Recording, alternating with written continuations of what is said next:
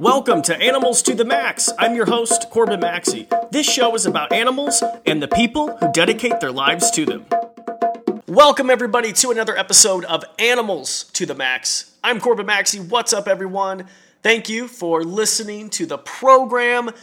Oh my goodness, I'm for any of you who follow me on social media, or if you know me personally, friends or family, you know that I am absolutely obsessed with Africa. Like, I'm obsessed. I've been twice, and I'm so obsessed.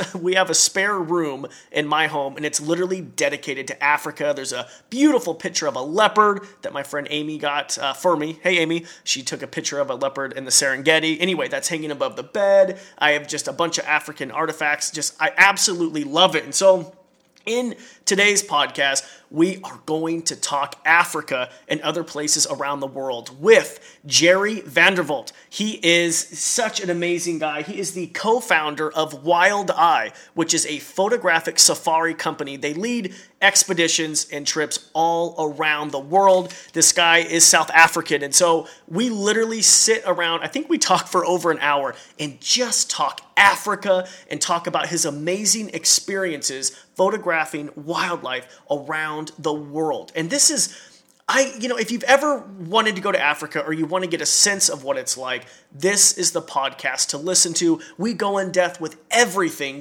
regarding just travel. We talk about the Masai Mara, of course, in Kenya, about the Great Wildebeest crossings. We talk about him photographing polar bears, which is just, that's definitely high on my bucket list. We, talk about his experience. This, by the way, is also on my bucket list, going to photograph gorillas. I mean, this guy has done it all. And we also talk about his time with chimpanzees. The list goes on. And it was so cool to get Jerry on the podcast. I've been trying to connect with Jerry for several months. And as you know, he's in South Africa and he literally travels the world. I think he's gone like 300 days out of the year. So it was kind of hard to pin this guy down. And I'm so happy Jerry, took the time to do this show. You might be familiar with Jerry because he hosts the Wildlife Photography Podcast, which is one of my favorite wildlife podcasts. And I have to say, I am not a wildlife photographer. I don't own a fancy camera, and I still enjoy the podcast because he's just really takes you on these adventures with wildlife and animals. So super passionate about this interview. I really hope you enjoy my interview with Jerry from Wild Eye. Yeah, how you doing, man? And sorry for the delay. It's been crazy, but I'm glad we can finally sit, man. Yeah, thank you so much. I mean, I'm so sorry for bugging you too, because you are literally all around the world. I just had a meeting with someone earlier, and actually Marlon and I recorded a segment for one of our videos, and we spoke about when we're seeing each other next. So we live in the same area, we work in the same office. I'm seeing him after tomorrow, I think twice the rest of the year, because it's just travel. So it is what it is, hey? I mean, it's what we do. Dude, what a life. And first of all, for all of you listening, I'm a huge fan of the Wildlife Photography Podcast. So if you're listening, pause this podcast right now and go look up the Wildlife Photography Podcast and hit subscribe. You're very kind, man. It's great. Thank you. Can I be honest with you? You were the first. Absolutely. This is before I even knew what a podcast was. I was having kind of like a down day in the wintertime, missing Africa, because I've been to the Masai Mara, and I just literally went to iTunes, typed in Masai Mara, and Jerry, your podcast came up.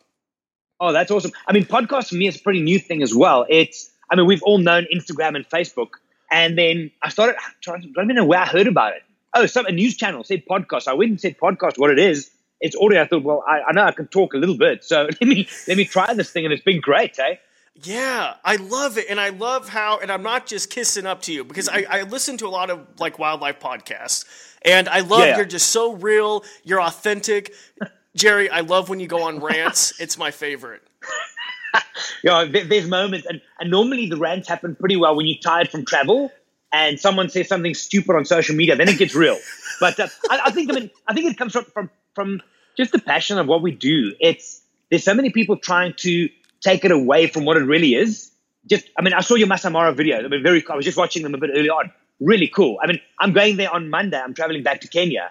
And I think it is such a beautiful thing to do what we do, to see these places, that if people start messing with it, it kind of feels personal, eh? Yeah. Are you jaded by this all? Because you travel all the time. Is the Masai Mara just like another, it's just like, oh, it's the Mara again? Or do you get still excited? It's funny. I mean, I was speaking to Marlon about this earlier on. It's gotten to a point where, I mean, the Mara for us is special because we've got our own camp there. So the staff are like my brothers and sisters. And so going there to me feels like going home because I've got my own tent and it's like this whole thing. But I'm not jaded by the travel. And the biggest thing I'm nervous for is because we travel so often as that you get blasé about what you do. And earlier this year, I had to take stock. I was sitting in, I think it was in Tebe, just before going to a gorilla trip. And I've just come back from Borneo and I was just in Svalbard for polar bears. And I had to slow myself down and say, you know what? It's too easy for life just to kind of go and you forget and to take stock and just realize how special it is. So I'm very aware of how lucky I am. But to me, I want to translate that to my guests because it might be their first and only time. So it's difficult sometimes with the travel side of it and being away from home for 3 months or whatever it is. But no, I'm very aware of the privilege. It's a great privilege. Man, I love the Mara. Like, I literally felt home. And is that just, I mean, because you're from South Africa. So, I mean, yes. Do you feel the same or do you think it's a load of crap? Because, you know, some people say there's this innate feeling like I'm in the motherland. I felt it. Have you ever felt that, or are you just like? No, I hear you. And it's a cool thing because for me, I mean, so I'm from the dark continent, right? We come from South Africa and the whole thing. But people from here, and I think the Mara is like that. You can go to, for example, Sabi Sands or the Kruger National Park from your part of the world, and it'll be cool, but it'll be a different bush experience. You go to East Africa, and it feels like you said, it feels like home. To me, it's the same thing of someone from here, for example, going into Times Square for the first time in Manhattan. You walk in there, and you think, this is incredible. It's so huge. Holy hell, this is amazing. But it still feels familiar because you've seen the movies. It just feels familiar, yet still special at the same time. And for me, the Mara is still that. It's quintessential Africa. Man, it is. I mean, just describe it for all the listeners what the Masai Mara is. I mean, where it is, obviously. There's a good starting point. So where it is, if you look at Africa on a map and you kind of, as an easy thing, put your finger dead in the middle, it's just to the right of that. So that's East Africa. It's Tanzania and Kenya are both together. A lot of people, funny enough, mix up Tanzania and Kenya. They think it's very much the same thing. They speak about the Serengeti, but it's part of the whole Masai Mara Serengeti ecosystem. So it's pretty much in the middle of Africa on the eastern side. And I mean, how do you describe the Masai Mara? If you've seen Out of Africa, it's that. It's sitting on the top. There's these rolling hills that just keep going on and on and on. You've got these scattered umbrella thorn trees. I mean, it's literally a tree with an umbrella. And then sky is larger than you can imagine. I mean, what time of year were you there? You were there at the migration time. Yeah, so I was there in the migration time, and then I also went back in January. Oh, is this recent? No.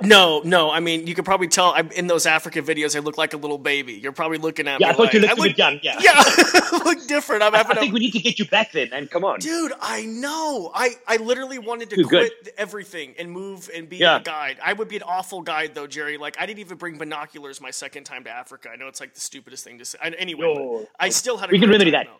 Yeah. Anyway. Yeah, go ahead.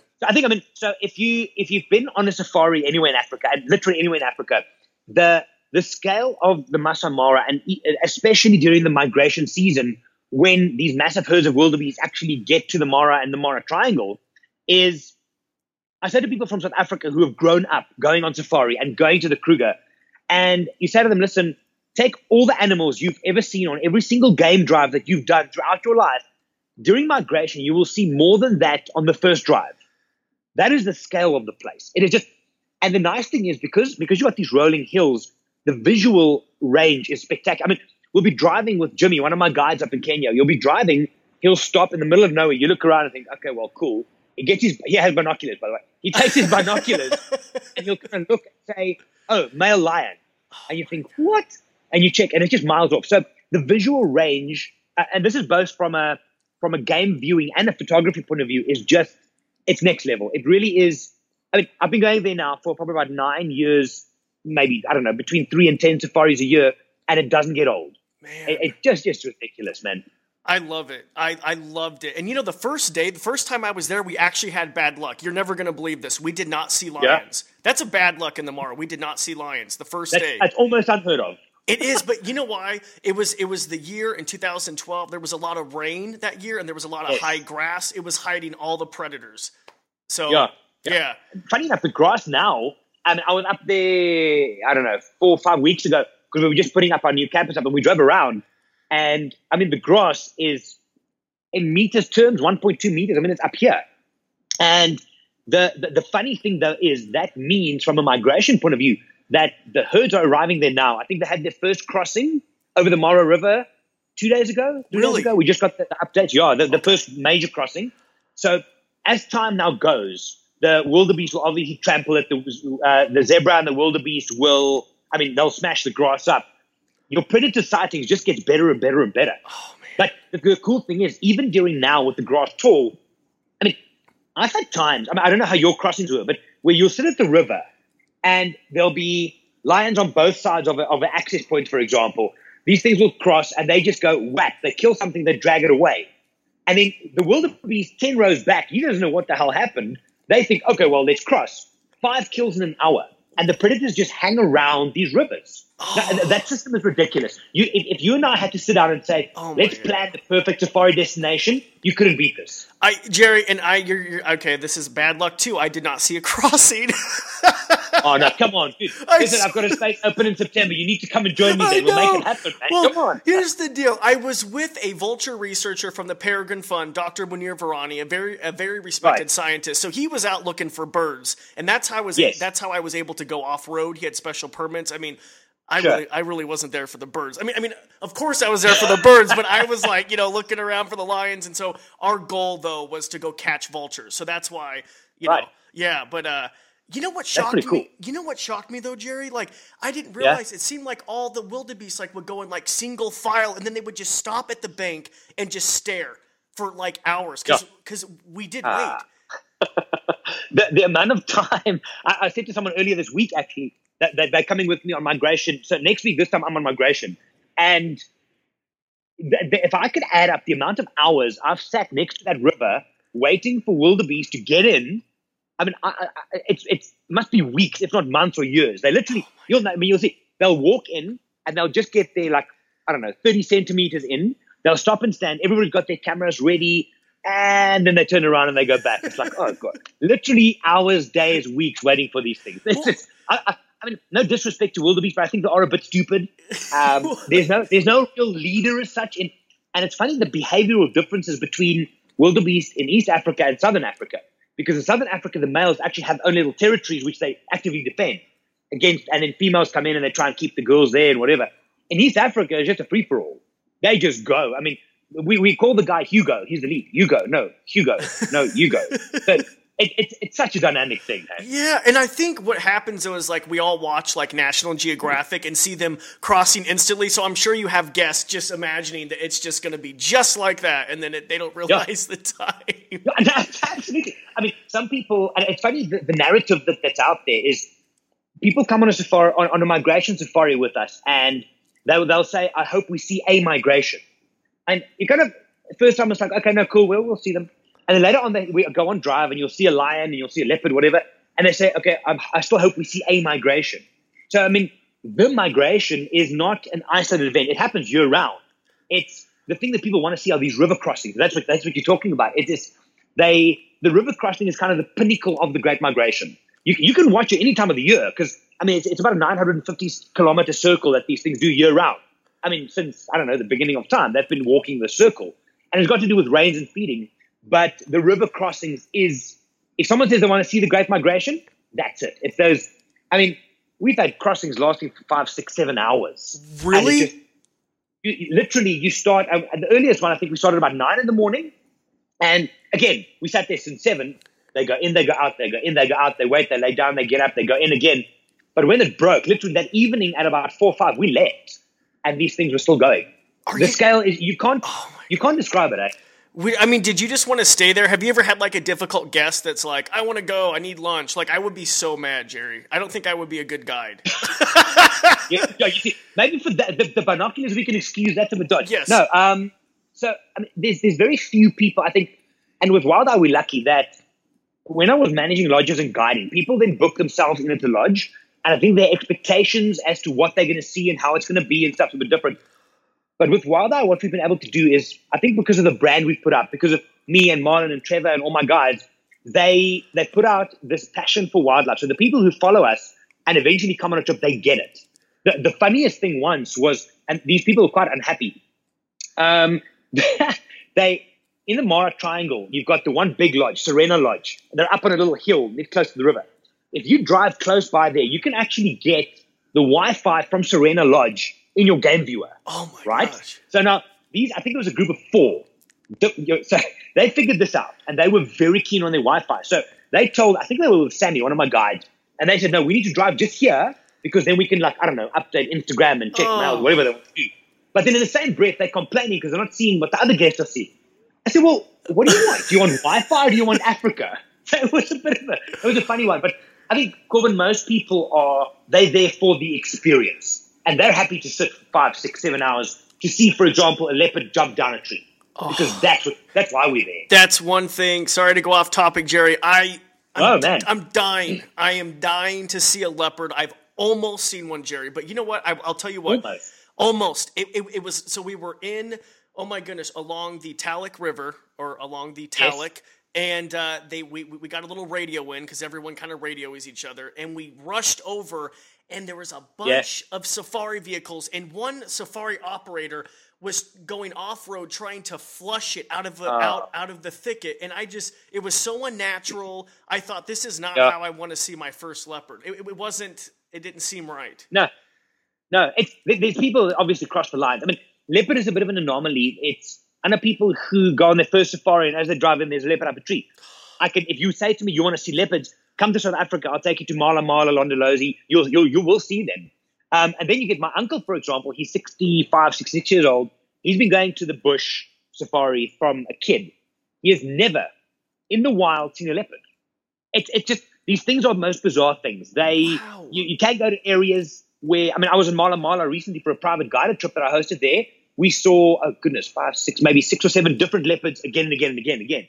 Wow. So the leopard is, and that's why when people plan a safari, it's important that they kind of know what they want. If you just want to see leopard, I might not send you to Madikwe, but I might send you to Mala Mala. But yeah, what you mentioned about people kind of trying to flush things, it happens. And that stuff, it's a very, very strong feelings about that, because we should, and it's just for people going on safari and photographing, we should go there and kind of try and witness a world that would continue even if we're not there.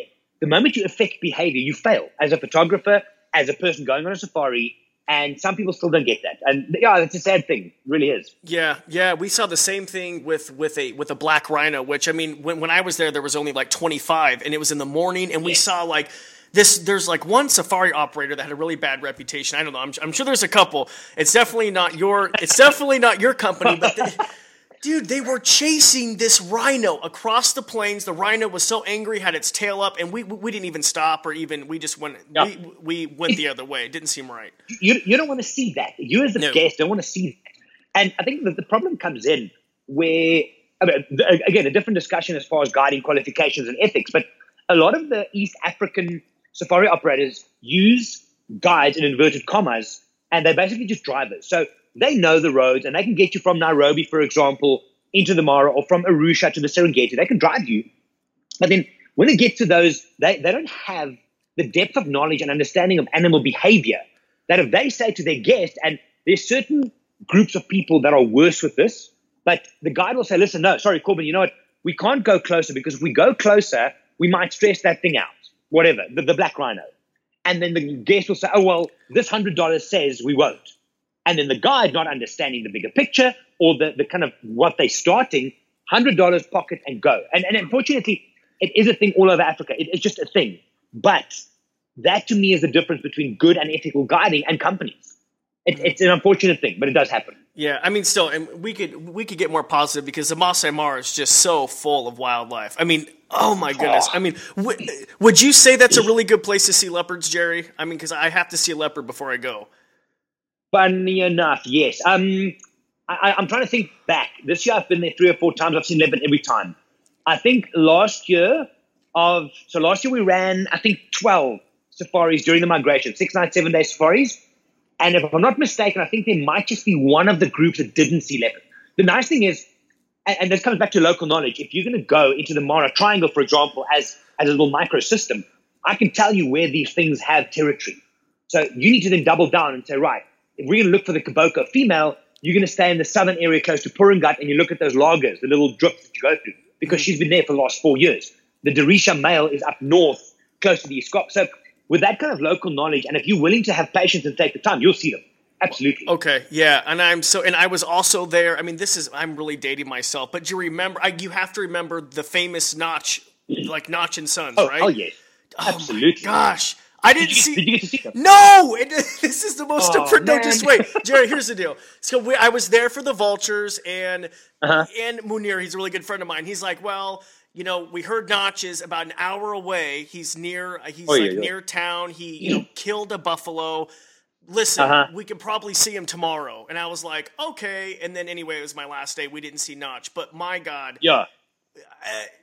Just incredible. Talk just a little bit about them, because they had this crazy collision, this male collision.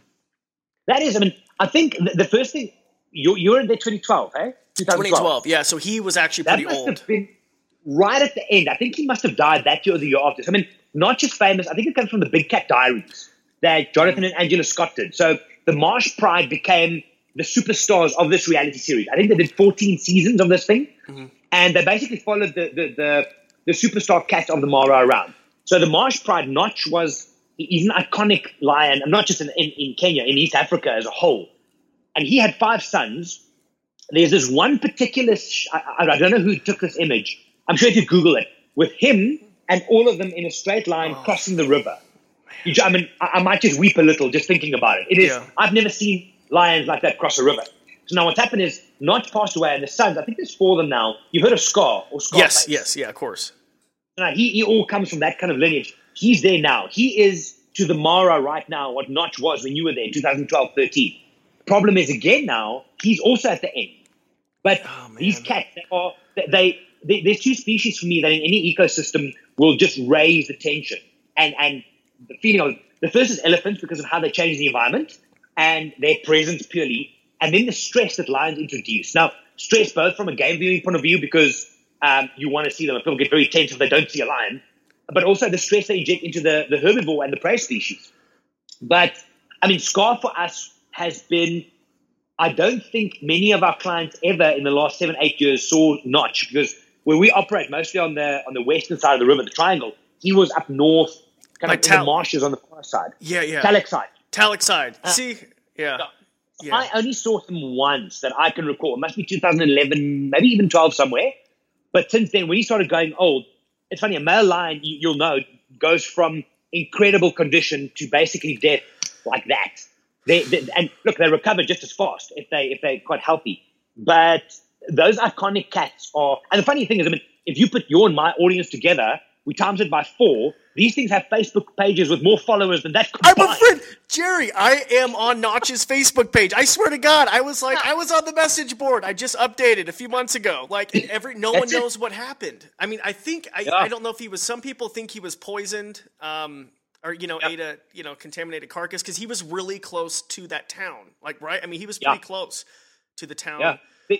The human-animal conflict in that area, because, in Southern Africa, mostly South Africa, the reserves are fenced. You've got a fence running around the reserve, because they had to take, in Southern Africa, they had to take certain communities and say, listen, if you guys can just move a little bit this way for us, we put a fence here in order to maintain the animals inside. East Africa, Botswana, most of the other countries don't have that. And in the Masai Mara specifically, the buffer zone between, for example, civilization, i.e. Nairobi, and the actual game reserve is those villages. So the conflict there, now recently there was another poisoning happening because this pride went to attack cattle or whatever it was. And Notch was kind of famous for that. Yeah. Oh my God. And that was weird for me too, going to Africa for the first time, because driving from the Mara, and I don't know, you're a celebrity, so you probably fly right into the Mara, but I had to take the back road. I had to take the whole crappy 6.5 hour bumpy road. Dude, I've driven that thing. The first year I ever did a trip there, my previous company was called Further Africa. And purely from a cost point of view, I thought, you know what? I'm trying to get into the market and do this whole thing. And we drove in a minivan. I had 2 minivans, and you drive Nairobi past the Great Rift Valley. You go through Narok. I don't think I've been that scared in a vehicle. I've driven in some strange places in Africa. Holy hell, these guys are driving like 90 kilometers an hour. There's potholes that can swallow up an SUV, and they're just swerving. No, it was mad. Absolutely mad. So, yeah, no, I've done that, and I feel your pain. It was real. I'll tell you what. I mean, so do you just fly right in? I mean, I'm assuming you just fly right in. That's probably the easiest thing to do. Yeah. So, I mean, what we do now is, and it's purely, I think, it's both from a what do we do this? Experience point of view for the guests, and also from a time point of view. Because when you drive, I mean, it's only, I think, speaking in a correction here, like 380 kilometers, but it takes you 6-7 hours to do that. Mm-hmm. So basically, one day of game viewing is gone. So what we do is the clients fly in, and we take a flight from Wilson Airport, which is in Nairobi. It's a 45-minute beautiful scenic flight over, and you land in the Mara. In 45 minutes? 45-minute flight, yes. Scenic flight, up and down, you see the river. It's awesome. So you basically, in the Mara, game viewing, if you will, from 10:30 in the morning. So what happens then is often, I've had times where we would land in the Mara, and within the first 5 minutes, we're at a river crossing or with lions or with cheetah. And then on the last day as well, so then you get an extra day in. On the last day of the trip, if we had to drive it, we had to leave in order to get people to their flights, 7, 8 in the morning. The flight out, because it's 45 minutes, we leave at 4 in the afternoon. So you still have an entire day at the end. So it is experience and kind of trying to keep people alive and off the road. Yeah. But it's a timing thing. You want to maximize your time in the place. Yeah, and I have to tell you, Jerry, this is a 100% true story. God, all my Africa stuff sounding so negative, but it is kind of funny. I had a bit of like a 24-hour food poisoning on that night. So I was, and not only were we stopping to collect we weren't collecting dead raptors like birds of prey on the road, but we were photographing them for research. So imagine literally the smell, and I was puking all the way. And then it's real. Jerry, I had to use a bathroom like in Narok, right? Or Narok, I mean that town. Oh Narok, my God. Yeah. Don't ever go in the bathroom. I mean, it was the most, I literally looked at the bathroom and I was like, I'd rather just go outside. I mean, it was... It's a funny thing, and I think the one plus side for me of driving, like you say now, is I think there's a very like for example, I've got a trip. One of my guides, Mike, is in Kenya now. They're doing Amboseli, then they drive, which is about a 5-6 hour drive to Lake Naivasha. They do 2 nights there. They drive to Lake Nakuru and they drive to the Mara. And if you do that, I do think there's a certain amount of context that people get, and they understand the landscape in which these animals live. The amount of arguments and, debate, whatever, that I've had with people of, but Africa should do this with the animals and that with the animals, and they should move the people. I said, dude, have you been there? Have you seen what Narok looks like? Have you seen the way that people live and how they think about the wildlife? So I think, look, horror stories, bathrooms, I'm with you. Don't go there. Go around a bush. It's much better. but I do think it's great context for understanding.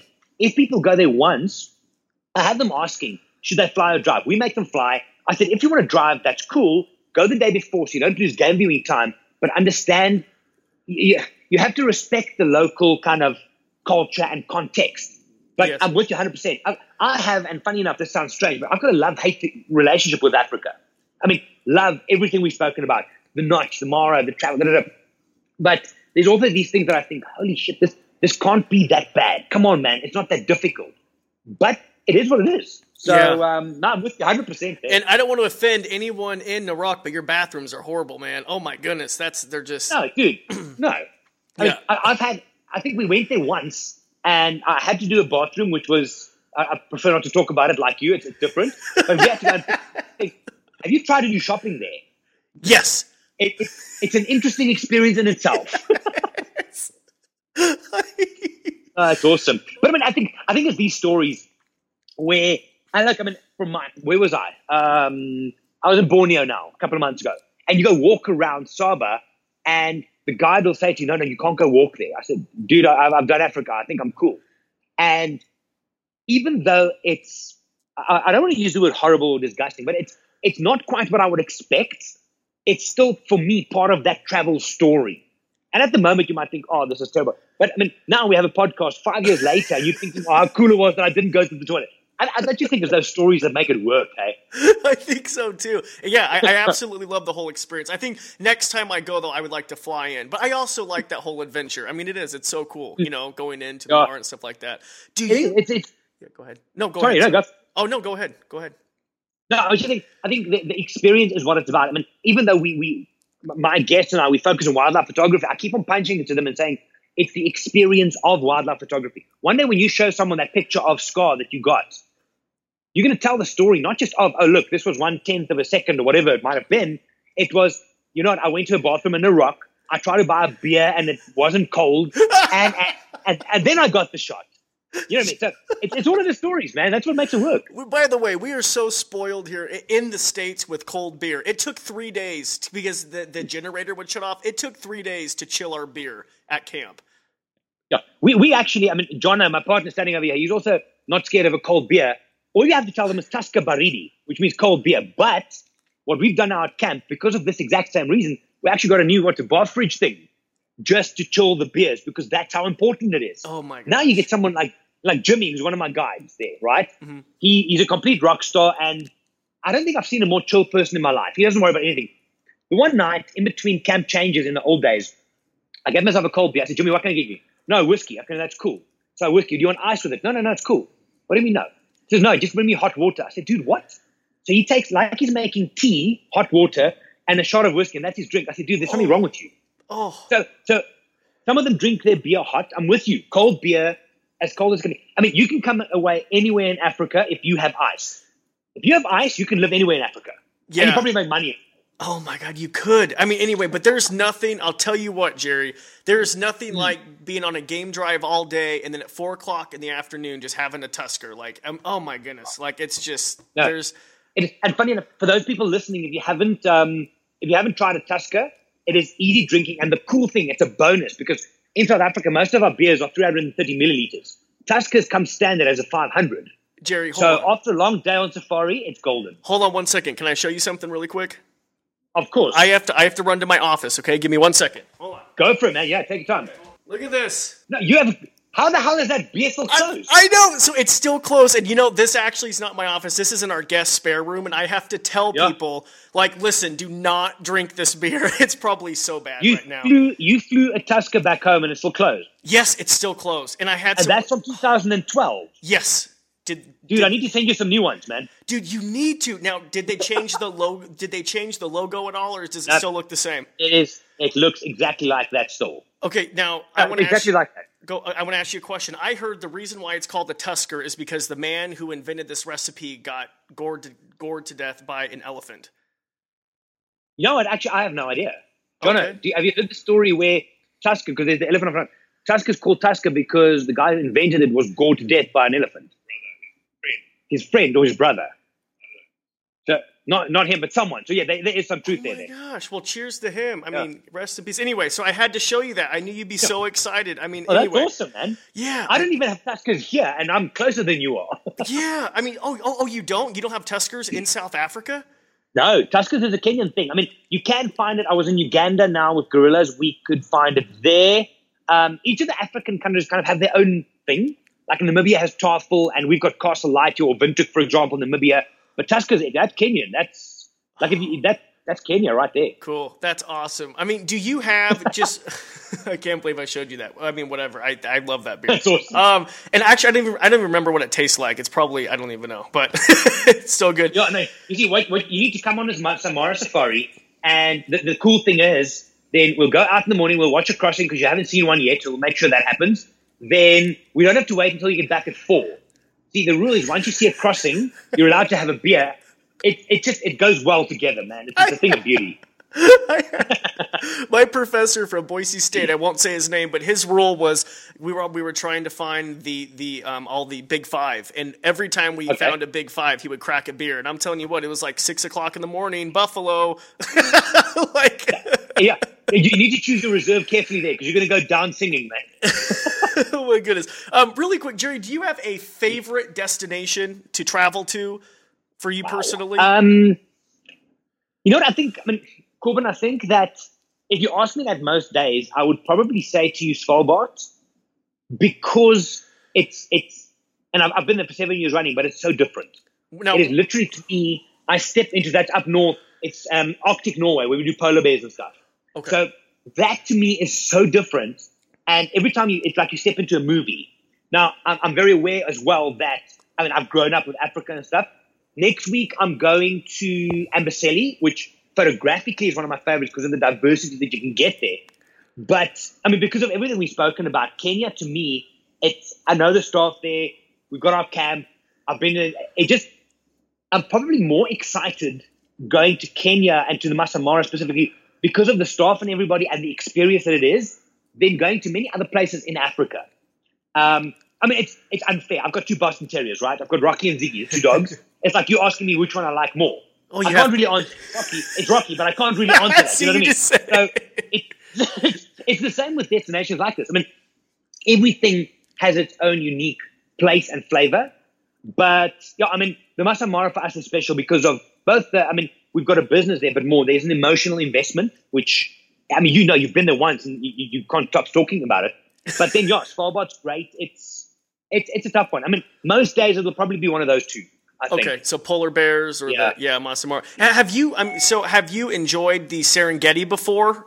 I mean, I've done, I think two down in Serengeti where we go during Feb and March because it was also based, we called it the wildebeest carving migration or something. Mm-hmm. Because if you look at how the herds work, during July to October, they're up in the Masai Mara area. They're crossing over the river forward and back because of food. And then their journey continues. So they're doing this all the way around. And when they get to the bottom, that's where they give birth. So there's no tension, are they going to cross the river? The tension there is, are there enough cheetahs to catch the babies? Because it's literally just open field. It's not as rolling as the Mara. There's not the river through. It's just flat grass. So it is spectacular and it has its own kind of allure. But like I said earlier, if people talk about they want to see a migration, what they're referring to is those river crossings. So Serengeti is great. Then Ngorongoro Crater, amazing place. You have to go there. But for me, I think still between those two, and not for anything I've said, I think the intensity and diversity that you can see and experience for me is stronger around the river. Okay, yeah, good to know. And really quick, you're talking about cheetahs and, hopefully catching, one of the babies. One of my favorite podcast episodes. Look at this, Jerry. I actually took notes for you, and I very rarely take notes for guests. Oh, legend, man, that's awesome. This was interesting. I love this topic. So it was episode, I believe, 23 of the Wildlife Photography Podcast and episode 81, Blood and Guts or Not. And I really enjoyed how you talked about the reality of a kill because we almost saw a kill. I didn't see a kill, but it was interesting. Talk about that really quick with your guests. So for people, I mean, often you'll have people, and mostly at lodges, but now as well, they come and they want to see a kill, i.e., lion catching something, cheetah, leopard catching something. And you say to them, listen, Corbin, it would be great, but understand it's not as... No, says Corbin. I've seen many before on Nat Geo. Yes, but there's no background music. There's no smell. There's no... They kind of muffle the sounds of the prey species getting killed. So, I mean, I think it is a privilege to see that on safari. Some people, again, they've gone on safari many times, they've never seen it. Other people, on the first day, they're driving wild dogs, tear an impala up next to their vehicle. Oh, I saw that. But, So that's nasty. So, I mean, I think it's a privilege to see because it is a circle of life. It is part of nature. You get people out there, and I hope none of the people listening are these people, where I'll post a picture of a lion with a zebra in its mouth, and they say to me, oh, well, how dare you call yourself a wildlife photographer if you didn't save that animal? Dude, you're an idiot. Okay, so I think there's the privilege of seeing that. I think photographically for me, we don't need to show that. And funny enough, I recorded a new podcast this morning. I mentioned the same thing where I would rather try and show people the romance of it. There's, to me, a certain type of romance of, imagine the image of 3 cheetahs running after Thompson's gazelle. The one has kind of reached up, the nails are out, just about to hit this thing, and then you take the image. The story kind of tells itself. I don't have to show you a cheetah with a mouth full of intestines. There's a certain romance of even a kill that I believe it's our duty to show to people because that'll make them look at it and not look away. But it's a tough thing to see. And I think the sound is the worst of it. The sound is? But absolutely. I mean, it depends. I saw a leopard kill now in Mala Mala. Not a sound, literally nothing. It was just jump, done. So she was clean. But I mean, we've sat with, for example, lions killing a warthog, and this thing squealing for 45 minutes because they didn't get the right angle. So it is brutal, and I'm not saying I'm a fan of it, but I'm recognizing it as a part of the system that we go and watch. So it is what it is. Yeah, and you were saying, though, you had guests that were so keen on seeing a kill, and then when they finally saw one, they were just like, you said some people were in tears. Like, it was like just, it was a crazy, experience. The one particular, I was still guiding in Madikwe way back. It was an American lady. I can't remember where she was from. She came out with a group of them, and they said, they want to see a kill. And I do the normal thing. You know what? You're not going to, it's unlikely, but we don't know. No, we want to, we've seen it. No, there's no music, blah, blah, blah, blah. As luck would have it, I think on the second last day of their trip, we're on the airstrip in Madikwe, and a pride of lions pulls down a wildebeest in the open in front of the car.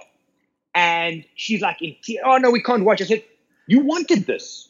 You asked for this. This is it. You look at this on TV, and it's all like romantic, and there's music and chariots of fire as the cheetah's running, whatever. And then they take all the gory stuff they don't show you. But that is the reality. And I think there's a disconnect for me. And I think these documentaries and stuff are great in that they create an awareness. But a lot of people say, I'm not going to come to that migration because I've seen it on TV. Oh, you're missing out so badly because it's a weird word, but it's holistic. It's the smell, the sound, the feeling, the wind on your face. It's all of those things that makes it work. Yeah, absolutely. Really quick. Yeah. I could talk to you forever. I know you're a busy guy, but you did something I really want to do. You have recently, you've seen gorillas several times. Oh my goodness. Was that just like, and I know, and you could go listen back to your podcast. For all of you listening, you do a podcast on the whole experience, but what was your first impression? Like, was it just like? I think the first time you see a gorilla in the wild, it's because you pay for your permit. Normally it's 1 hour, right? So you get 1 hour. And you think to yourself, bloody hell, I'm paying $650 or whatever it might be for my permit. I get 1 hour. But it's from the morning you wake up, you meet the guy, they tell you the story of the family and this and that. And then you hike sometimes. We did I think a 7-hour hike on my last one. But you hike, and then when you get close, the gorilla guide says to you, okay, cool, hang back, put your stuff down here. They're just up front. And then suddenly you get this like anxious, nervous thing. And as you go, and it's a funny thing, Corbin, you see them for the first time, and you almost, you forget to take pictures initially, and then your hour, and photographically it's funny. People for the first 5 minutes, it's mayhem. They don't know what the hell to do because there's a gorilla, and oh my God, and what is my shutter speed? And then they calm down for 40 minutes, and in the last 5 minutes before you leave, there's this panic again. But the time with the gorilla for me, it's a very unique experience because it's a combination of, it feels like that time lasts forever, and it's also 5 minutes. It's a very strange reality. But I think as far as intimate experiences go, like seeing a river crossing is bucket list, but it's not intimate as such. A gorilla experience is intimate. If you follow me on Instagram, you'd have seen some images and stuff of these things. Literally, they touch you as they come past. I had a guy last year, it was his dream to see them. So we went up, he was sitting down, the silverback walked towards us. No, it was one of the youngsters, the silverback came past. And he couldn't get out the way fast enough. So I said to him, just sit still, don't move. So he's behind his camera. This thing walked up as close as I am to my computer, looked at him, touched him on his leg as a kind of sign of, I see you, you're cool, whatever. And she walked on. This guy turned to me and he had tears in his eyes. And it's that makes it worth it. Yeah, but Jerry, were those tears of fear? Because they have to be so much bigger in person. Dear Lord. Initially, aren't you just like, obviously amazed, but oh my God, this is a huge animal. It is. A silverback in our terms stands about 1.5, 1.6 meters tall, and they weigh in excess of 200 kilograms. So that's a big, big animal. And funny enough, I've never in all the gorilla tracks had a moment where I thought this is dangerous. It's the way they approach. They are habituation. They're semi-habituated in that they know people come and see them, but that's why it's only an hour at a time. So you are nervous, but it's the same as someone coming on a safari for the first time and seeing a lion. You're still kind of edgy, but no, it's beautiful. It is absolutely a beautiful experience. Okay. Really amazing. And then I also love the podcast where you talked about your experience with chimpanzees, which I thought was amazing because you said that, how was that? Those are scary, dude. See, that's what I thought. No, I don't know if you remember this. Years ago, there was a movie called Link. I'm going to go back now in age. And it was something in the line of, there was a research facility. They had a chimpanzee. His name was Link. They tested something. It was before Planet of the Apes. And then he escaped and he became this murdering chimpanzee. It's like an old movie. Oh, my God. Now, I grew up and I watched that stuff. So chimpanzees, they're amazing. From a photographic and experience point of view, they very animated. when they look at you, they really look at you. But we had one kind of charge us last year. Not really us. There was a female behind us, and one of my guests stepped on a log, which then was popped up on his side. Oh. And they charge in 3 dimensions. They come at you, then they're up a tree, then they're behind you. But it was more a sign of intimidation, I think. But I would rather be charged by a lion than by a chimpanzee. I'll tell you that. These things come from all angles. That said, I think photographically, I wouldn't say on par, but it's very close to gorillas because of their interaction. There's more together, and it's a noisy, because gorillas is very quiet and serene. It's this kind of quiet vibe happening, where chimpanzees, good God, the first time we walk, we stand, and I rate myself, I can track stuff, right? So we get to the forest and we walk, and we're standing there, and my chimpanzee guy just standing there. I said, dude, what are you doing? He says, no, we were looking for them. I'm thinking in the back of my mind, you're not looking very hard. You're just standing there. But they go on sound. Because when these things wake up and they start screaming, it sounds insane. There's just these screams and all the things. So it's a proper experience, but again, very different from gorillas. But yeah, the chimpanzees is an interesting one. It's a really interesting one. Wow. And just really quick to kind of lead into this, have you had any really close, dangerous encounters being a safari guide in your years? I think now not so much, because with photography, you stuck behind a 7200 lens. I can't judge distance to this thing. It could be close. So not as much recently. Obviously, the odd elephant charging here and there. But as a guide, when I was still driving and hosting walks, then there was a few. You put yourself in that area, it comes down to good ethical guiding to manage the guest experience, but also the animal's kind of stress level. However, sometimes you walk or you come around the corner and you didn't see it, and there's a pissed off elephant in front of you. It happens. So there's a few, yes. Now, Jerry, I heard this is just from reading a book, that if you put your hands over your head or clap above your head, they say that scares them off. Have you heard that? Yes. The biggest thing is don't run. That's the first thing. If anything comes at you, if you turn and run, think about it. A lion charges you, you stand still versus you run away. The only thing that runs away from a lion is food. Yeah? So instinct takes over. If you stand still, there's a level of confidence. So making noise, clapping your hands, all of those things, yes, it's a deterrent. The reality, though, is, Corbin, the only way that you can know whether it's a mock charge is if it stops. If it didn't stop, it wasn't a mock. You know what I mean? So it has to. That's why, for example, the training and the qualifications you have to go through to go on foot is quite extensive. So me and all my guys, we've done all of those things. But things happen. Yeah. It's the wild. It's the wild. We were walking around in Hell's Gate National Park, and one of the guys was one of the researchers was look around for trees, because he said to climb in case we came across a lone buffalo. And I thought he was kidding, but this guy was completely serious. Have you been to Hell's Gate? Funny enough, no. I've been past there, but never actually stopped there, huh? Very, very cool. But you don't see much wildlife besides zebra and, warthogs, but still a really cool park to walk around and stuff like that. So, So, go ahead. No. My guys in Kenya, the guys who work and live there, they speak quite highly of it. So, keen to check it out one day. Yeah, absolutely. So, Jerry, you've been all around the world. Do you have is there a destination you haven't been that you want to go to? Photographically, maybe not, but the only continent I haven't been to is Australia. And funny enough, of all the places we visit and just friends and family, I've got probably the most friends there from working on the ships and stuff way back. The best man at my wedding was an Australian guy, and Glenn. He lives in where is he? Just down from Sydney. So New Zealand to me, I find quite attractive from a landscape and maybe just adventure point of view. But there's other things. I wouldn't mind going Siberia. I'm quite keen on that. Antarctica. That's from a photographic point of view. I've started the process now of looking into a trip for 2021. To actually host a trip down there. But Antarctica for me, I think, is quite high up on the list as well, yeah. I think so too. I think leopard seals, oh my goodness, that would be amazing. Sure. Oh. It's a funny thing because you go to an area and it's not just the photography as such, but it's the diversity. So people often think, but why don't the polar bears eat the penguins? Well, it's because they live in different continents. So I think leopard seals as the injection of stress like lions do in Africa, I think those things look amazing. Look, I don't dive. I'm very scared of going under the water. I'll look at it, but I think leopard seals itself should be pretty cool. Yeah. Wait. You're from South Africa. You've never cage dived with great whites? No. I've done. Funny enough, I've done the cage diving, and we used to run great white shark trip in the past. with them breaching and catching seals and what have you. But like diving with all the stuff. No, I haven't really done that. Huh? Yeah. Oh my goodness, that's crazy. Okay, I'm going to ask you a really, really, really hard question. Okay, are you ready? Oh yeah. Do you have?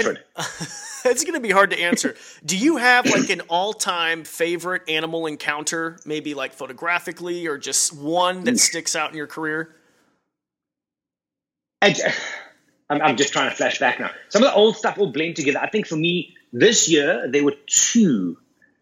Just now that the one was photographic, the other one was experiential and more video based. But in Svalbard this year, we had one particular polar bear sighting where we went onto a little island. So if you look at a map of Svalbard, it's basically a triangle, and then at the top you've got the 7 islands, and then just to the northeast, it's basically the furthest, most northeastern part of the Arctic in the Jan Mayen area. We went walking on this little island called Carl 12. Small. It can't be more than maybe 1.5 kilometers long. And on the one side, there's a little hump, and on the other side, there's this big bird cliff thing. So we go walking on there, and we see polar bear tracks. And the rule is if you see polar bears on land, you're not allowed to land. Just that's how they do it, because they will eat you. And we walk around, we see these polar bear tracks. People walk around, and we had a good sail around the island before. But then as we get back on our Zodiacs, we're driving back. We get to the boat. We all have our hot chocolate because it's cold as anything. And as we sail away, the guide says, stop. He's got his binoculars on it. And there was a polar bear sleeping somewhere. So we went back, and photographically, it was just ridiculous. She had this dark, deep blue, stormy background. We got close. This polar bear walked up on the top of the ridge with the background behind it. She came down. She charged us. She stopped 3-4 meters from the Zodiac. We spent maybe an hour and a half, 2 hours with her. So I think photographically, that was the one that stands out for recent times. In March, though, I think from a sighting, it was just like, what the hell just happened? I was on a private guided trip in Sabi. So first we went to the Masamara. We looked for Scar. That was the brief. The client wanted to see Scar, so we found him. We photographed him. And then we got to the first evening of our trip in Sabi. So that's in the Greater Kruger area. So you've got the Kruger National Park, and then just to the west of that, you've got the Greater Kruger. And we're driving around. The sun has just set. So in South Africa, you do night safaris with spotlights and stuff. Mm-hmm. And there's a little water hole. And the guys on the radio say, no, there's a herd of buffalo at this water hole.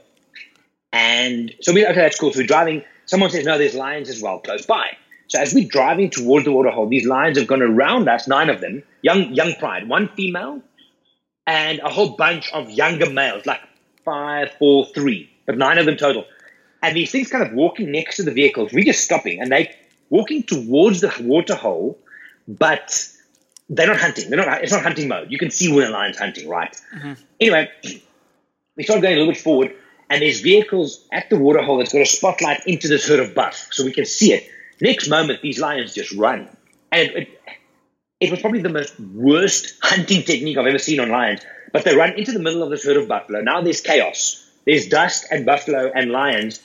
The one lion gets hold of a baby buff, the small one, right? I mean, can't be more than 3 months. Tries to drag it towards the water hole. The other buffalo are hitting the lions. They're flipping around in the air.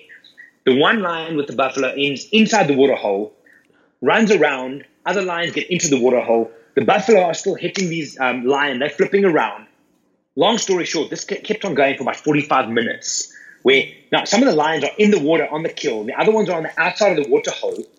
The buffalo would, for example, bump them. They'll fall in the water and then jump out because they don't want to be in the water. But now the kill, it was just bizarre. It kept going for about 45 minutes.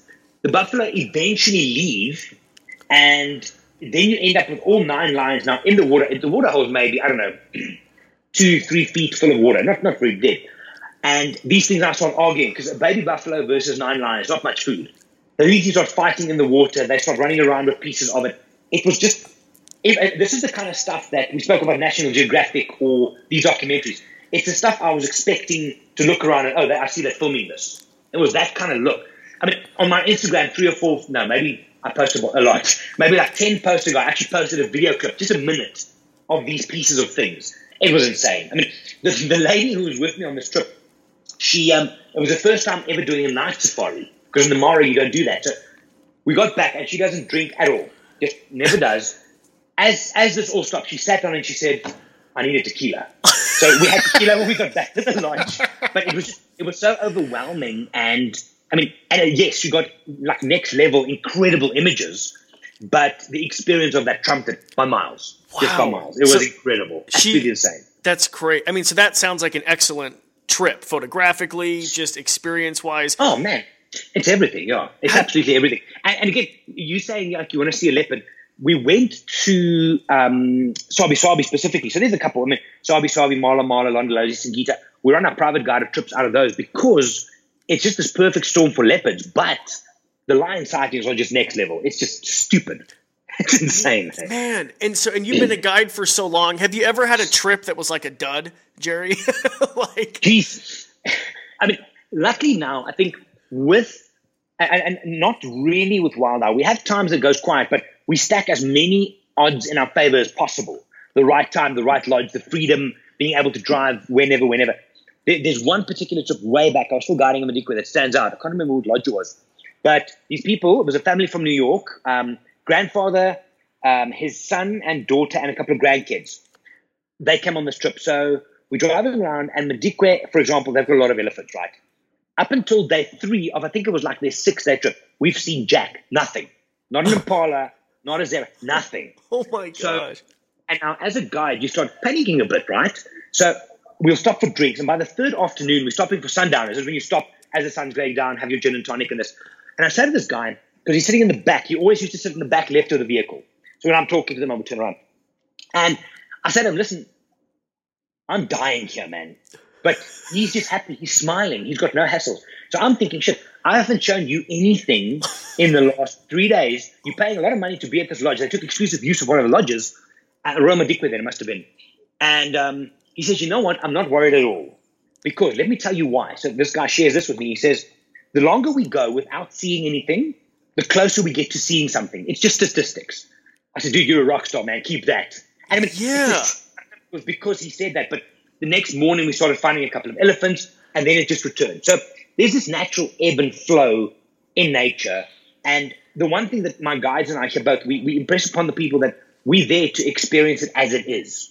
And it's part of it. But luckily, touch wood, goodness, touch wood, not too often. But not even an impala? What are you doing for 3 days, Jerry? How are you entertaining them, man? I don't know what you would do. Dude, I was going deep on botany and rocks and soils and weather patterns and clouds. All the stuff you learn on your guiding courses that you think you're never going to use, I use that. You used to you could go into the soil. Oh, my God, that is so funny. Okay. No. Really quick, what is the most difficult request a guest has ever asked from you? Cool. Are we talking wildlife sighting wise or just in general? Just in general. I mean, whatever. Wildlife sighting. Wow. Interesting question. I mean, you get people who come on safari and they will want to see, for example, a river crossing in a migration. Or they want to see, okay, let's use Scar, because he is a bit of a tough one right now. He's towards the end of his life, this notch's son, whatever he is. And you would say they want to come and see Scar. So they book this trip and they've got their heart set on Scar. So from the beginning, my team in the office as well will say to them, listen, guys, we're going to try, but it's not possible. So people, I think, from a wildlife point of view, people have these requests, even with Sabi or Mala Mala, I want to see leopards. We're going to try, but you can't really see this.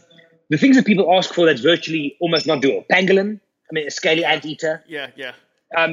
I've seen 2 in the wild in 15 years of guiding. Honey badger. What about honey badger? Some areas are pretty good. The Kalahari area, that's pretty good. Masai Mara, they're there, but you don't really see them. Sabi sands, you do get them. Photographically, they're difficult, though, because you drive along and then just suddenly, oh, look, there's a badger, there goes a badger, and it's gone. Mm-hmm. So people ask for these things, but you can, like, I've got where's this? On my desk now here. I've got a request for a private guided trip, and the guy's lists specifically what he wants to see in photograph. So now we need to go and see, right, where can we double down, but you still have to manage that expectation as to what is actually possible. I mean, there's other things where you'll be in the middle of nowhere. I mean, you'll be camping in a small thing in Mana Pools, and someone will say, oh, no, but I would like a cappuccino. Do you have water? What do you want? So I think with what we do now, because there's so much communication from the moment you make contact on Instagram or email, whatever, the expectation gets managed. But at lodges, people arrive and it's just shocking. They ask for the most bizarre stuff. I mean, just you've been to Africa, so you'll know, or any of you guys listening, I've had someone say, listen, They're coming. It was actually a Mana Pool trip. She's concerned about her hand luggage. So we go the route of, you know what? You're probably speaking photographically. Don't worry about it. We've got how's she bringing her water? Sorry, what? She wanted to bring drinking water for her 2-week trip in Africa. Oh my gosh. So it's like, okay, you know what? It's not that bad. We do have that, but you might not get a honey and hazelnut flavored latte in the middle of the bush. Some places, yes. But I think it's just managing that expectations. But sometimes you just sit and you just shake your head and think, what? Yeah. And just really quick, I actually prefer, and I guess I won't say the camps publicly, but when I first went to Africa, we stayed at a nicer camp outside of the Mara. And then, and then we stayed in the middle of the bush at this camp called Matira. And I preferred the non-luxury. I mean, not that Matira is non-luxury, but I prefer that raw Africa experience over staying at a fancy lodge. Couldn't agree with you more. Funny enough, the meeting I had just before we said hi on here was we're talking about kind of if you look at these super high-end places, and a lot of people, if you're listening, you want to book a first safari, don't be misled by the luxury. I mean, I'm just going to divert you for a moment, if I may. I went on a site visit many years ago. I think it was in Botswana somewhere. And the questions I ask when I go to a new lodge or if we engage with a new lodge is, how long have your guides been here? Can you drive off-road? Can you drive in the evening? Can you use a spot? Those are the things that will increase the experience. There's some agents that were asking, when was the last time you changed the color of the drapes? Are you going to replace the pillows? That is sad. But to come back, so you can either stay at these, and some places find a balance, but if you stay in a high-end lodge where they've got aircon and AirPod and iPod docking stations, the moment you close the door, you're closing Africa out. You might as well be in a hotel in New York City. Whereas if you're staying in a tent or a bush camp, you are still going to get a super comfortable bed, great food, but, and I say this to people on safari, go to bed half an hour earlier, lay in your bed and just listen to the night sounds. So for me, there's a fine line of kind of closing off Africa when you go into a room versus still being in the experience. So I'm with you, Corbin, 100%. Camp every single time of the day. Yeah, and then really quick, you just opened your brand new camp, correct? I mean, because you've been, yes. And is that how your camp is? Is it just that raw Africa experience, but still with a hint of luxury? You know what? I think when we went to Kenya for the first time, the scale of the wildlife blew us away. But from a point of view where they lacked, so most of my guides have guiding and all of them have guiding, but hospitality experience in lodges and stuff. And there's certain things that count. Number one, the game. So Mara does that for itself. The second thing is good food. So much so that a lot of places are now flying in chefs from France and what have you. Then it's a comfortable bed. More than that is overkill, I think. So our camp used to be a fly camp, i.e. that it moved every 2 weeks. So we had 2 spots on the river. Every 2 weeks we would move it. Now we finally, after about 7 years, have spoken and we've worked with the local authorities and the Parks Board. They've given us this particular site and we can now double down. So we've built these pathways and pathway lights. Normally at Richards kind of walk. But the thing now is we didn't change the tents. It's a dome tent. But you look at it from the outside. I've got people arriving and they think, I've got to sleep in that. But you go inside, it's full solar everything. It's wooden beds, white duvets. You get your hot water bottles. So it's authentic luxury, but you still. And I can't remember the last time I was in the Mara where I did not hear lions roaring in the evening. The sound is what makes it. It's hearing the birds at 3:30, 4 starting to wake up, hearing the hippos outside. It's hearing lions roaring in the distance. That's the win.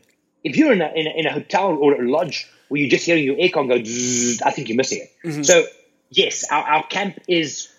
We don't sell it as luxury. We sell it as authentic. But we've just put in. I mean, I don't know if you've seen any of the videos recently, but we've put in a lounge tent now, which has full bar. You've got Wi-Fi. You've got all the basic necessities like Wi-Fi. But yeah, it's camp so that you don't remove yourself from Africa when you're at camp. You have to be in it. Those sounds are just, the lions are insane. I mean, it's the best sound in the world, hey? I love it. Well, Jerry, how could someone get a hold of you if they wanted to go on? And by the way, because you have you have a high social media following. Congratulations. That's amazing. No, thank you. Thank you. I appreciate that. It's one of the things that when I started the company with John and the guys, we decided not to put much into marketing, but go that route. And luckily, I mean, I for example, if I had to sell papers like this, it would be very difficult. But we've got content coming out of our ears doing what we do. So, I mean, no, we're very kind of very, very active and engaged on social. So, I mean, if anybody wants to get in touch, it's the easiest is get online, Gerry Van der Walt, GerryVanderWalt, on all the major platforms. That's probably the easy. Hit me up with a DM or leave a comment or something, and we can chat from there. I think you need to come to Africa with me. I think we could have fun together. Yeah, but here's the deal, Gerry. I feel like you're like the rock star of this group. I mean, is it going to be like, are you hard to get?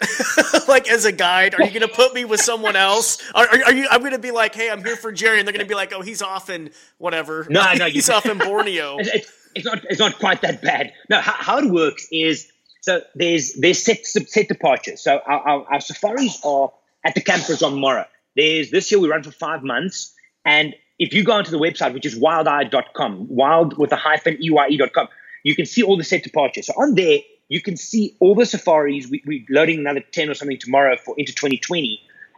You can see who the guides are. So you can say, I want to come with Gerry or Marlon or Trevor. If it's a private guided trip, then it's as simple as getting in touch and say, listen, I want to see leopards. I want to come with a group of 4 for 6 days, and we custom that. Okay. So, I mean, but that said, I mean, the one thing I am super proud of here is the caliber of guides we've been able to put together. All of the guides, every single one has guided at high-end lodges. They are trails guide. They can walk. So, I mean, I'm proud of the whole group, and I would very comfortably put you or any of the people listening with any of them. But if it's a specific guide you want, then on the calendar, you can see who's hosting the trips, or if it's a private guided trip, then we just make a plan and say where we're going and make it happen. God, that's awesome. Okay, can we just talk really quick? Because I know people listening are probably thinking, okay, price range, you don't have to give me exact prices. And you've actually talked about this in your podcast because you've talked about these safari companies that are just so cheap and they nickel and dime you on just, stuff like that. And you talk about the quality. So just talk a little bit about that. A safari, you pay what you get what you pay for. The big problem I have is if people advertise safaris, they, for example, say 6-night Masai Mara safari. But if you look at the details, there's 1 night Nairobi before, 1 night Nairobi after. You're driving, so 2 of your days are gone. You've got 2 days in the Mara. So I think people need to read the detail. So, for example, I'm going to use the Mara because I just know that off the top.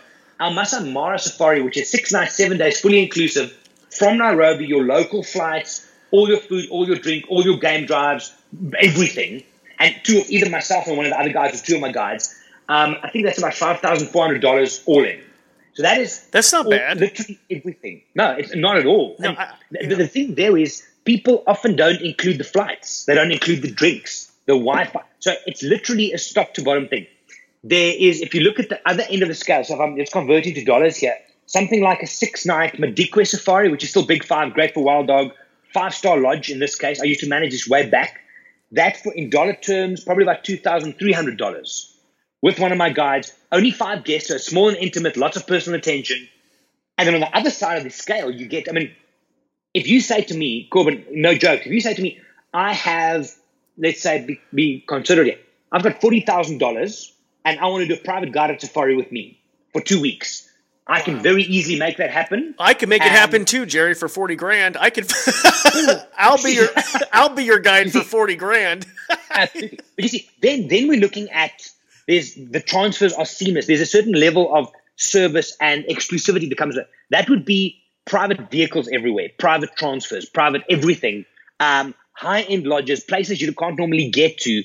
So there's, I mean, if someone has, and the nice thing what we do is if you email me and say, listen, I want to come on a 5-day safari. I have $2,000. I'm going to say very honestly, listen, and if you say to me, you want to see the migration, I say, it's not going to happen.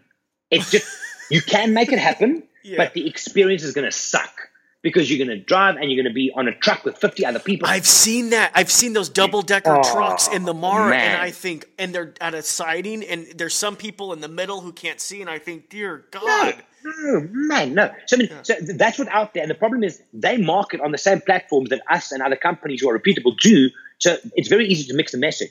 But what we'll do then is if I say to you, cool, sorry, private guiding, not going to cut it because that is a premium product. You get me or one of my guides from top to bottom, everything. You can then say, right, what about a Masai Mara safari? No, you're not going to make that anyway. I'll then pass you on to my general travel division and they will speak to you and say, listen, you only have this money. Can you maybe add another $400 because then we can do X, Y, and Z? So and the difficult thing with people coming on safari for the first time is where to start. I mean, good Lord, there's 5 million options. So if you just email me and say, I want to go on safari, I say to you, cool, go to my website, fill this form in, it's a private guided safari, but it says how many people, when, what is your budget, what do you want to see? Is there a specific country? What photographic techniques do you want to work on? Do you have dietaries? We take that info and that punch and throws out some realistic options from a pricing point of view. So I mean, there's literally from, let's be nice here, from $1,500 up to, I don't know, $150,000, we can make a trip. Wow. So what am I getting for 150 grand, Jerry? I might win the lottery. Can I get you as a private guide? You can, and you can probably bring a couple of friends as well. Me and my fiance, okay. Someone listening might say, Corbin, I'm going to come with you. So there you win. I mean, the one thing that we're looking at, for example, is, Africa more or less, right? We can do a private guided safari for $25,000, including Kenya and South Africa. That's all your flights, everything. You just have to get into Africa. If you say to me, I've got 50,000, we can say, right, let's do 3 different countries, charter everything, fly it across. We could, for example, say, right, let's double down. Let's go for $100,000 private. I can say to you, okay, that's cool. Let's start. You want to see cats? Cool. Let's go do the Pantanal for jaguars, then fly to Africa, East Africa for cheetah, then fly to Mala Mala for leopards. Wow. The options are endless because we operate all over. I mean, British Columbia, Pantanal, Yellowstone, I'm kind of starting to scratch around, Antarctica. So you say India for tigers. You say to me, I want to see cats. I can put that together. And it doesn't just have to be Africa. But again, the private guided thing is a premium, but it gets costed as that. That is amazing. That is absolutely amazing. So really quick before I let you go, do you have any open positions for Wild Eye? Jerry, I think I could be a guide, but I was listening. Just remember your binoculars, man. I was listening to your podcast though yesterday, and you said that you get submissions all the time from wildlife photographers who say, I can be a guide, and then you said you just throw their stuff in the trash. So it's because if you come to me and say, I want to work for Wild Eye, here's my 12 images. I don't give a shit. I don't care how good your images are. Number one, can you bring your binoculars with you? Number two, I should not have told you that. Anyway, I can't even believe it. Forget about that. But can you create a guided experience for my guests? Can you send them home with a better experience, great images, and new skills and knowledge? That's really it. Hey? Okay, awesome. Awesome. I will put in my application. I feel like I've already failed with the binocular. You have my email address, man. Awesome. Well, Jerry, thank you so much. Do you have any advice for anyone wanting to pursue a similar career because you have a dream job? I mean, you really do, and I know you hear that a lot. I think I'm grateful for that. I think the biggest thing is make sure that it's really what you want, because people see the romance, they see what I share them on social, on Instagram. Make sure that the travel, the time away from home, working, people start in the guiding industry, they think it's just about animals. Yes, you need to know that. It's 99% about people. So is it worth following up? Absolutely. 100%. Get a guiding course done, get some hospitality experience, and engage with people like myself or Marlon or my guides and say, listen, how does this work? What can we do? Okay. Yeah. And I was going to say, and it's really because people email me too a lot with my work on TV with animals. I can imagine. Yes. But people don't see, I kind of relate to you a little bit because a lot of people don't see there's a lot of 99.9% of the time I'm cleaning up poop or I'm on the computer doing emails. I'm going back and forth with producers. Like there's a lot of stuff you really don't see. So I kind of relate to you with that. Yeah. No, I can appreciate that. Absolutely. Yeah. Awesome. Well, Jerry, thank you for taking the time. I'm so excited, dude. I'm going to go to Africa with you one day. I'm serious. I can't wait. I can't wait. I mean, you got my email. And again, apologies for it taking so long. Travel's been interesting, but we must do this again. Yeah, absolutely. And safe travels all over the world. Do you have any downtime? Is it like the winter time or December? Funny enough, there's seasons. Africa has a lot of seasons, and it's pretty much year round. So you just become very good at taking time when you have it. 2 days. You need to make it count. So it's a balance thing. It really is. Is it hard having a family at home? Yes. But Adele, my wife, does understand, and she knows the vision of where it's going. But that's why when I'm home, I'm home. I'm not then doing other stuff. So I think that's important, is the understanding from that side of it and being realistic. When it gets too much, you just say, listen, I need to stay home for a week or whatever. But no, it's so far so good, eh? Not going to change a thing. I wouldn't either. Awesome. Well, thank you so much, Jerry. I really appreciate it. Cool. Thank you so much. Have a good day. We'll chat to you soon. Yeah, you too. Thanks for listening to the Animals to the Max podcast. Please make sure to hit subscribe and leave a rating. It really helps me out. I also encourage you to check out CorbinMaxey.com. You can contact me there personally, even suggest a podcast guest, or if you just want to learn more about animals.